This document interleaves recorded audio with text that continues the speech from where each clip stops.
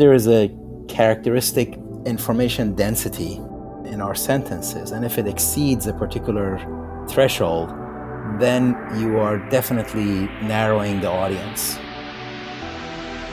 There may be a few people who like it and a few people who hate it, but by and large, it's a waste of money.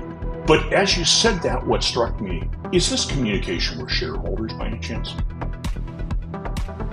Can you name a product, something that the sales force and the bosses can actually mention to customers with a straight face, without chuckling, without having to say, well, the marketing guys did this? What I've come to call philosophy with a patina of art. Yeah, what I sent you was a segment of the chapter on emergence as a force in business. Now, emergence is one of the complex forces.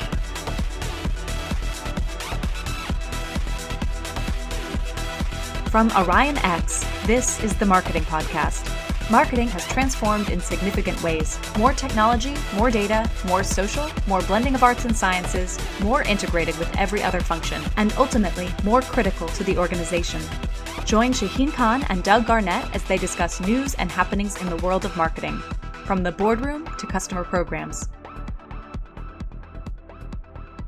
Hi everybody, Marketing Podcast. I'm Shaheen Khan with Doug Garnett, episode number 34.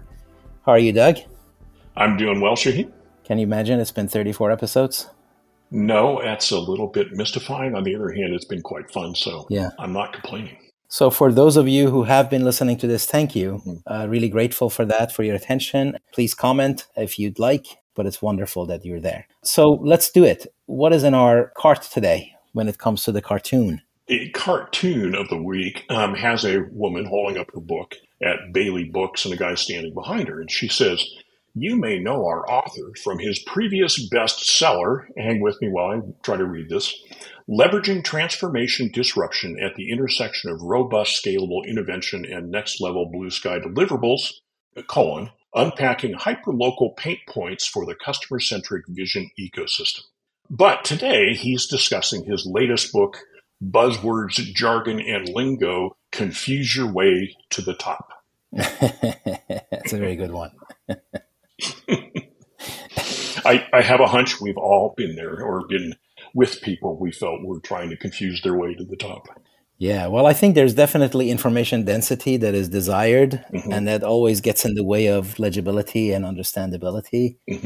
I think the whole idea of having a subtitle to books is really interesting. I don't think that was the norm some decades ago, but it is now. It almost becomes like a tweet before you're done. But also, of course, the contrast that his first book is all buzzwords and the second one is why it shouldn't work, and it does. Why you should use all those buzzwords to confuse your way to the top. You know, where it frustrates me is back into old days when you and I were selling together, I used to have a mantra, which is the more buzzwords somebody uses, the less they understand what they're saying. And there are a lot of times I've found that to be true, you know, that a high number of buzzwords indicates somebody not thinking about what they're saying. And I think it may not be that they couldn't understand it. Right. But it does indicate to me very often that people are just rattling out of their brain the phrases they've heard before, not having thought about your question or your comment and what's important here. I think in marketing content, my observation is that that's because you're trying to say too much. That you have one paragraph, 50 words, 10 words, however many, and you can't decide what the tip of the arrow is, and you're trying to just stuff as much as you can in that. I think that's because you don't trust the audience to get there. And that makes the prose just difficult to read. It's too dense. People just tune out. So usually my process is to do that, but then step back and say, does this read like normal English does? Can people actually read it in one go and not forget what they started out with? I think the other way it lays on in marketing content is that some people do that to defend against competition. So, you know, I know sometimes I'm writing and I'm like, okay, but somebody could complain about this for this. So I need to add this and then I need to add that. And all of a sudden it's as impenetrable. I mean, nobody's going to understand it. Right. Because it's so layered with all this stuff trying to make it the perfect statement. We all have to accept the fact that there are no perfect statements. Yeah. There is a characteristic information density in our sentences. And if it exceeds a particular threshold, then you are definitely narrowing the audience who's going to read it and enjoy it rather than tune it out. So I think it necessarily requires some level of sparsity. And if you don't have that much space to tell the story, then you have to change how much of that story you're really trying to tell. I have talked with an author who wrote a book and an academic publisher published it. And they were very unhappy with him because the book was too understandable in common language. And I think it is interesting because I do think that we have some areas where people believe expertise is shown by how Complicated. how complicated your writing is, rather than expertise being shown by you understand the field so well you can simplify it and make it understandable. Yeah. Well, if you're writing a book, I think those are considerations. And in that context, there's also a question of when is it appropriate to have a lot of buzzwords? I think if you have a 300-page book and you're trying to talk, for example, about the state of technology today, well, you can't avoid but to have buzzwords because you got to cover AI and robotics and IoT and biotech, and all of these are like pretty dense areas. But you also have 300 pages to devote to it. If you have like 3 paragraphs, then at a minimum, you have to warn people that says, hey guys, this buzzword soup, as I call it, because I have actually done what we just talked about, is really necessary. Trust me. I'm not trying to be obtuse. I'm just trying to make sure all the bases are covered. And then we have time to go discuss in detail, but consider this table of contents sort of thing. Absolutely. So there was an article by Dave Trott that you forwarded. Let's talk a little bit about that.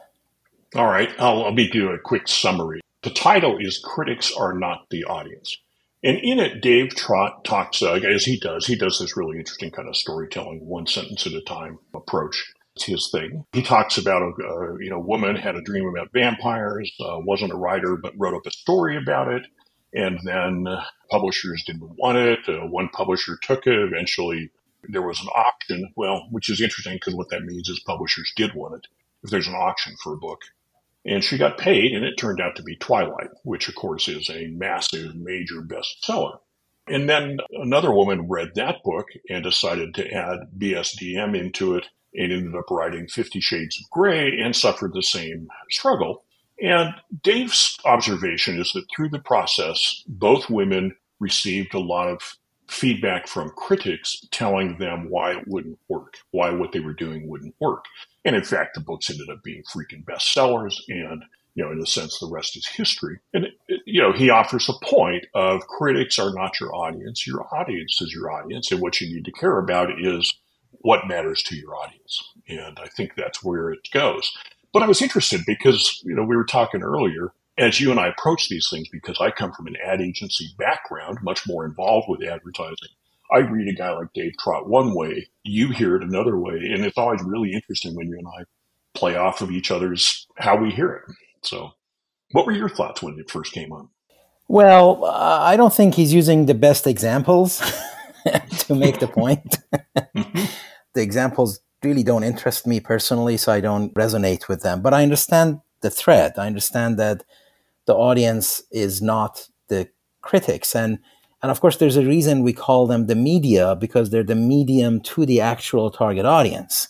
They're in between, right? And therefore, when we talk to the media, including influencers, including critics and bloggers and such, we need to keep in mind that we are really communicating with the target audience through this medium.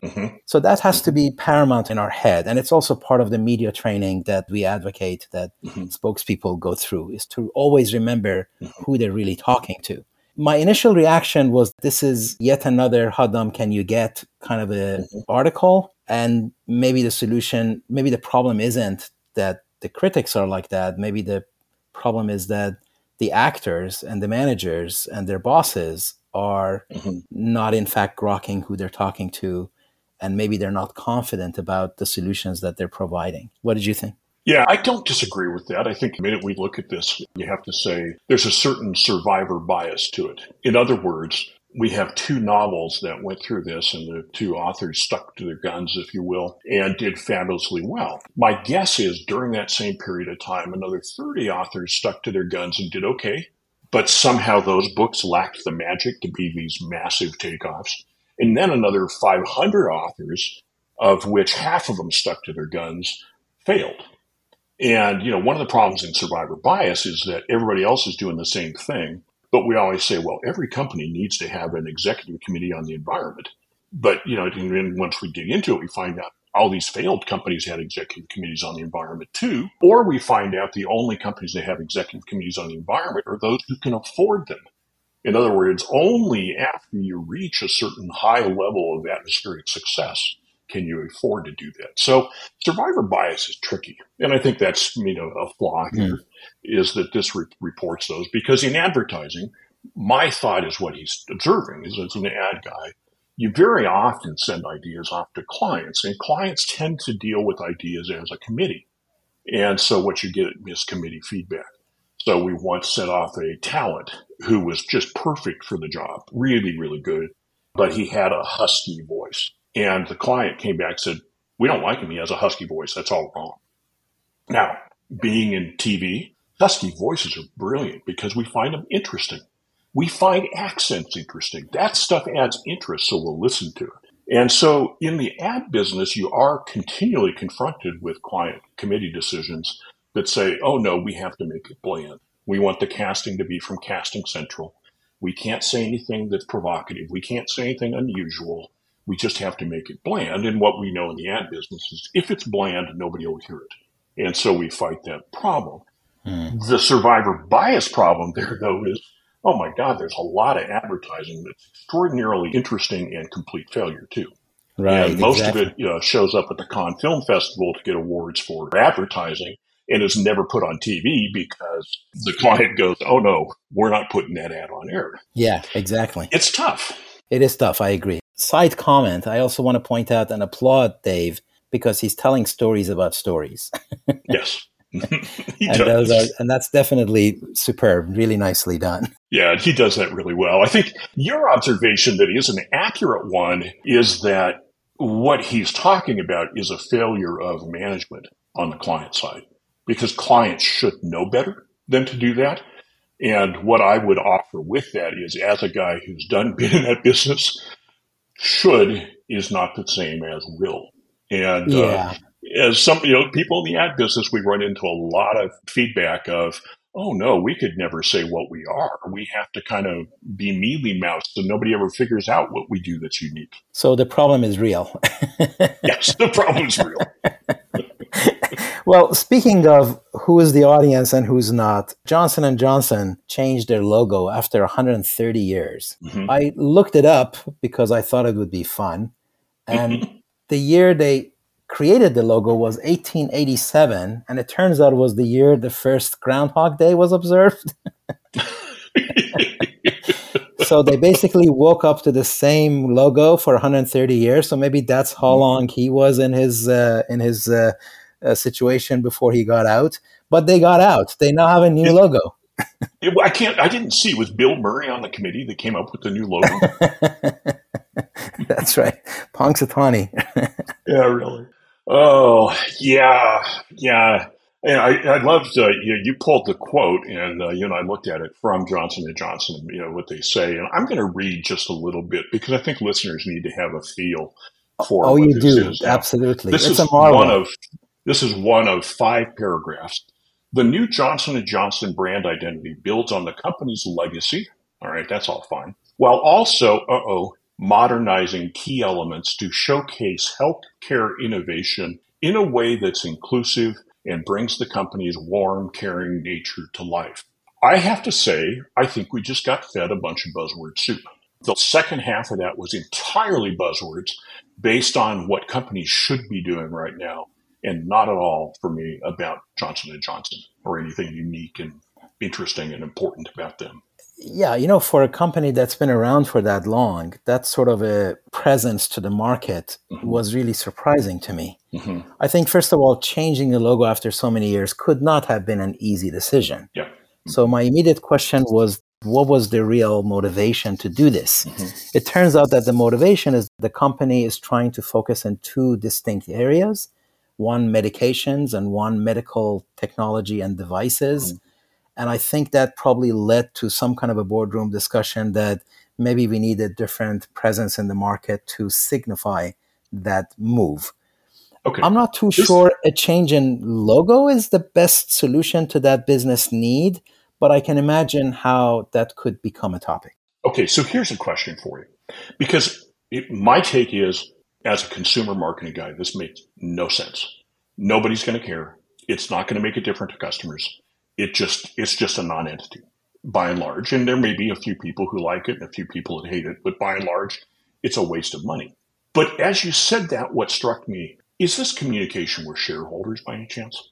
Because could this be the J&J board going to shareholders to say, look, we've reinvented the company because we have a new logo?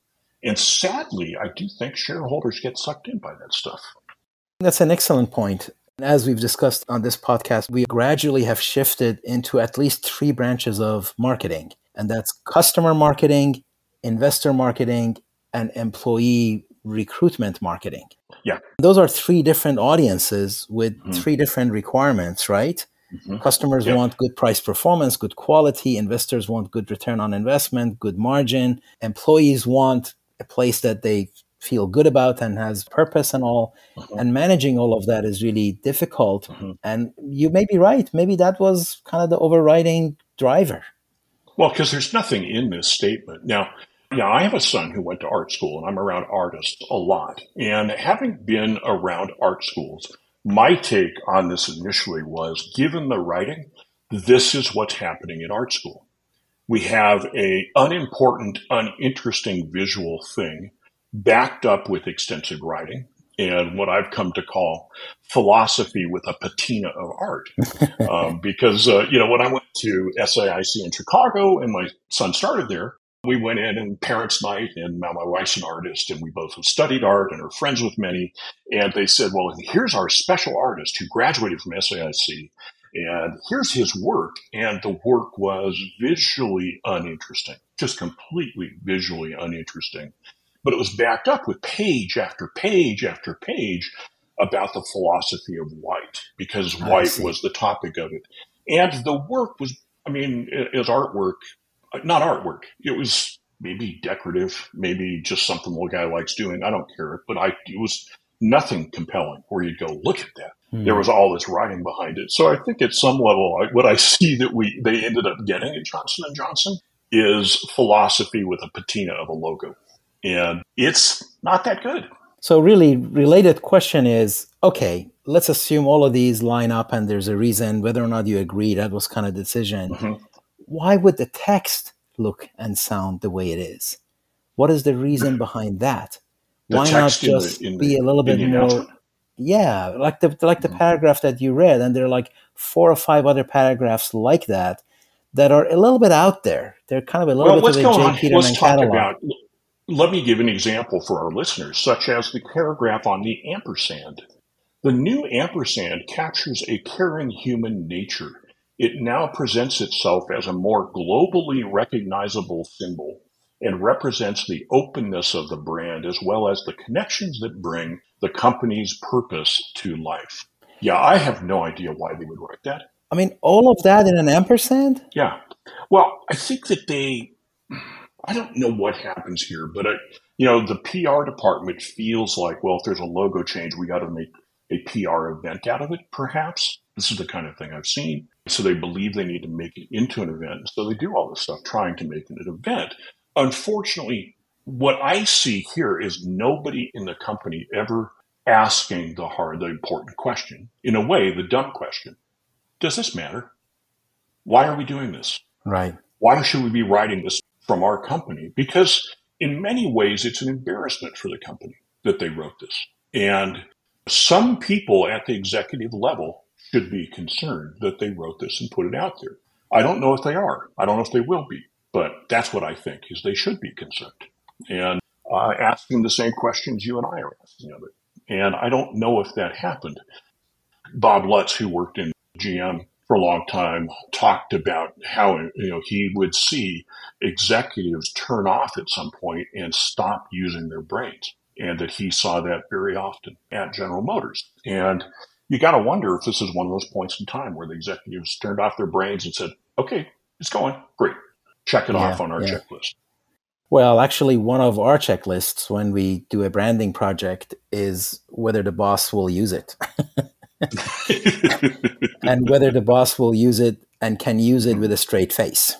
When you name a product, can you name a product something that the sales force and the bosses can actually mention to customers with a straight face, without chuckling, without having to say, well, the marketing guys did this. And, those are important checklists.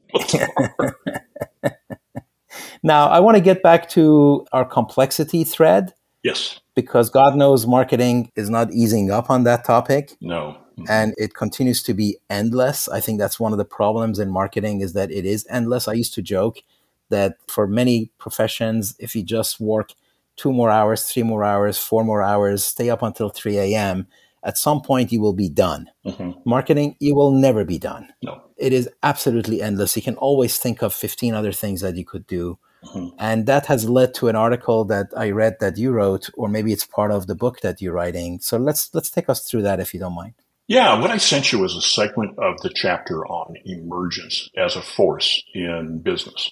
Now, emergence is one of the complex forces. One of the ways that scientists talk about emergence is that if you look at what's called a flock of starlings, which technically is called a murmuration, it's a great word. I love the word. But if you look at a flock of starlings and you watch them fly, every bird flies in a random pattern, but they make these incredible moving organic shapes. And most people have probably seen video of these. And they're very, very cool. What scientists have decided is that those shapes emerge. And the reason they emerge is that each bird is an independent agent and flies according to some set of, let's call it, rules or behaviors. And when they fly, according to those behaviors, these things emerge from that, and it's called self-organization. Of course, then I moved to thinking about humans, because we also have an animal start, and we have instinctive behaviors. And in fact, humans self-organize quite a bit. And I ran across a passage from G.K. Chesterton, who's a bit of a curmudgeonly British author from the early 1900s I happen to really enjoy. And he talks about how the household is a brilliant self-organization in society. And yes, there are households that don't work and households that do work. But fundamentally, if we didn't have the household, the way we'd have to take care of raising children would be hiring all these people and building these elaborate, complicated, bureaucratic systems trying to do it. And I think we have plenty of evidence to show that would be a miserable failure. So in fact, the fact that humans rely on this self-organizing entity, which is the household, has been a very effective thing in society for several millennia. I mean, as far back as we know. So then that led me to the question of how should we be using self-organization in marketing? Because when it's used well, or when it's helpful, it eliminates the cost of layers and layers of specific management and bureaucracy, and it enables people on the front lines to take action, to do things right. And the company, in a sense, is able to rely on the individual good judgment that individuals tend to have and benefit from it. So the question is, where can we do that in marketing? The fact that marketing is endless makes this a really good idea because because it allows you to get more out of what is, by definition, limited and inadequate resources. Right? I don't know a single marketing department who isn't under pressure to do more than they are doing, and they just don't have the resources to do it. So really, regardless of what the numerator is, the denominator needs to be smaller so you can have more efficiency and you can get more out of less, right? So that's the name of the game. Now, if you could, in fact, have a self-organizing situation where everybody can deliver their maximum impact without friction, that really would be wonderful. So to me, this kind of signals the requirement or the benefit of having a new organizational structure, new management structure that enables that. So the question is, how do you do that? Yeah, and that is difficult because we still have to get certain things done. We still have executives that are beholden to boards, and rightly so. It's not to suggest a free-for-all. The point is, where could we say, instead of building a bureaucracy, let's rely on self-organizing units? So I mentioned U.S. education right now, I think we're missing here. Because over the last 40 years, an incredible overload of administrative bureaucracy has been added into schools because the natural self-organizing level in schools is the classroom. The teacher knows the kids. The teacher's there. The teacher can make good decisions by actually knowing what's happening. Whereas some legislator saying every kid needs to learn to the derivative of this, that, or something, that doesn't help because that legislator has no idea who the kids are. And there's no evidence that that's beneficial. But in America, that has happened. We now have schools where the teachers are barely allowed to teach and use their instincts and judgment. Imagine how much potential we could free up by relying on them. So I naturally start with stores, for example. So if you're a consumer goods person, you are a company that has stores. Stores are a natural self-organizing unit. So one part is look for unit. The other part is to look at the rules because there has to be some degree of expectation for a store. So if you're going to rely on stores, you have to both give them responsibility and authority, but also they have to be accountable for it. So how do you establish that so that you're able to rely on the store and the store knows what to do and does what is helpful? And I think that's where the questions start to come. Yeah, I think in the marketing context, my advice would be share information, but then that also requires that you have a team that is competent to do what they need to do. So recognize who is on the job training and who's a pro, and then cultivate those who are on the job training. I mean, cultivate everybody, but cultivate those who are on the job training and also let the pros do what they need to do because they are now informed. What I have seen, and I think that's usually causes inefficiency, is when it is not clear what kind of information to be shared and not to be shared. Yeah. And it's very easy to assume that the information that you have is too sensitive or too this or too that, and then hoard it. And that's just a recipe for inefficiency. Let's broaden this from consumer. And let's just say, suppose you decided that your local sales offices are your self-organizing unit. Because then back to the information question, you have questions such as, I don't like micrometrics. I don't think they help people. They're kind of a micromanagement method. So I would think a sales office like that would need to be run to big metrics like its profitability, its revenue level, and you'd run to those things. On the other hand, those numbers, very often companies are too afraid to let those out. We have to secure them, or we don't trust people to be responsible with them. On the other hand, there's nothing better than saying, hey, we're doing pretty good, but we're not quite profitable. We got to figure out this quarter how to make this happen. Oh my God, that's motivating within a self-organizing unit, if you will. Yeah, I think you're right that understanding what the unit is pretty critical. It is. And I think maybe in a way, I'm thinking about it too, it's almost like there's the information at the boundaries, kind of old mathematical idea or software idea. That it's kind of like, okay, we'll let whatever happens inside happen, but we need to know this information at the boundaries. And that is, profitability or customer level service or things like that. Right. The other key word in what you wrote right up front was the idea of independent agents. There is no self-organizing if these entities that are organizing aren't independent and it isn't their own idea.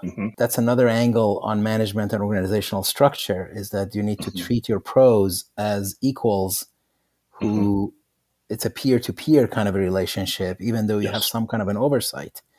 So you need to hire people that you are willing to allow to be a peer. Well, I think about this a lot with film sets, and I loved being on a film set because you have your art department. And what ended up passing at the boundaries of the art department was, I need this kind of thing to look like this. Or I see what you've built, but I needed, something else to happen. And they were the experts at making that happen. And so by giving them the ability to be the agent, which is, oh, you need that? Let me go figure it out. Right. They were able to be very active, and I didn't have to waste a lot of time. In that case, yes, we hired people we could trust. And because I knew that they were trustworthy, I could say, this is a problem, fix it for us, and walk away and know that I didn't have to spend a lot of time worrying about it because they pull it off. And yeah. I want to do the flip side of that too, is that if you do that, then also be prepared for you to not know everything that needs to be done. That's true. Right? So then you kind of expect your empowered and competent team to be doing X. And if they're not doing X, it's probably because they're busy doing Y and you're not aware of what that is. Right. Well, and they may, I mean, this is, I note in the section of the book that one of the first things to do is we need to watch for self-organization to naturally appear. Whoa, wow, that person just did this incredible thing. They did it on their own. I didn't know any of the details, and I really like the result. We need to think about stuff like that. To observe it, make note of it, and then decide what it means, I think is really important. And we can learn a lot from that because then you realize, well, I thought they should be doing X. They did Y, and it was much better. And, right. That's right. That's kind of the beauty of these kinds of things. So this is really good because it gives us a topic to come to perhaps next time. Yes. And that is the impact of this kind of a management structure on metrics. Mm-hmm. Maybe we can conclude this episode here. I think it makes sense. Hopefully that's a stimulating, thoughtful idea. And by the way, I am collecting ideas around where self-organization might apply in marketing. I don't think it's all obvious, and I don't think I have all the answers, other than I think it's a really important potential for us to start playing with. Right on. Okay, so that's a request to all of our listeners. If you have one, please chime in on Twitter or directly. Yeah. All right. Well, thank you all. Thank you, Doug. Until next time. All right. Bye. Take care. That's it for this episode of the Marketing Podcast. Every episode is posted on orionx.net and shared on social media. Use the comments section or tweet us with any questions or to propose topics. If you like the show, rate and review it on Apple Podcasts or wherever you listen. The Marketing Podcast is a production of Orion X. Thank you for listening.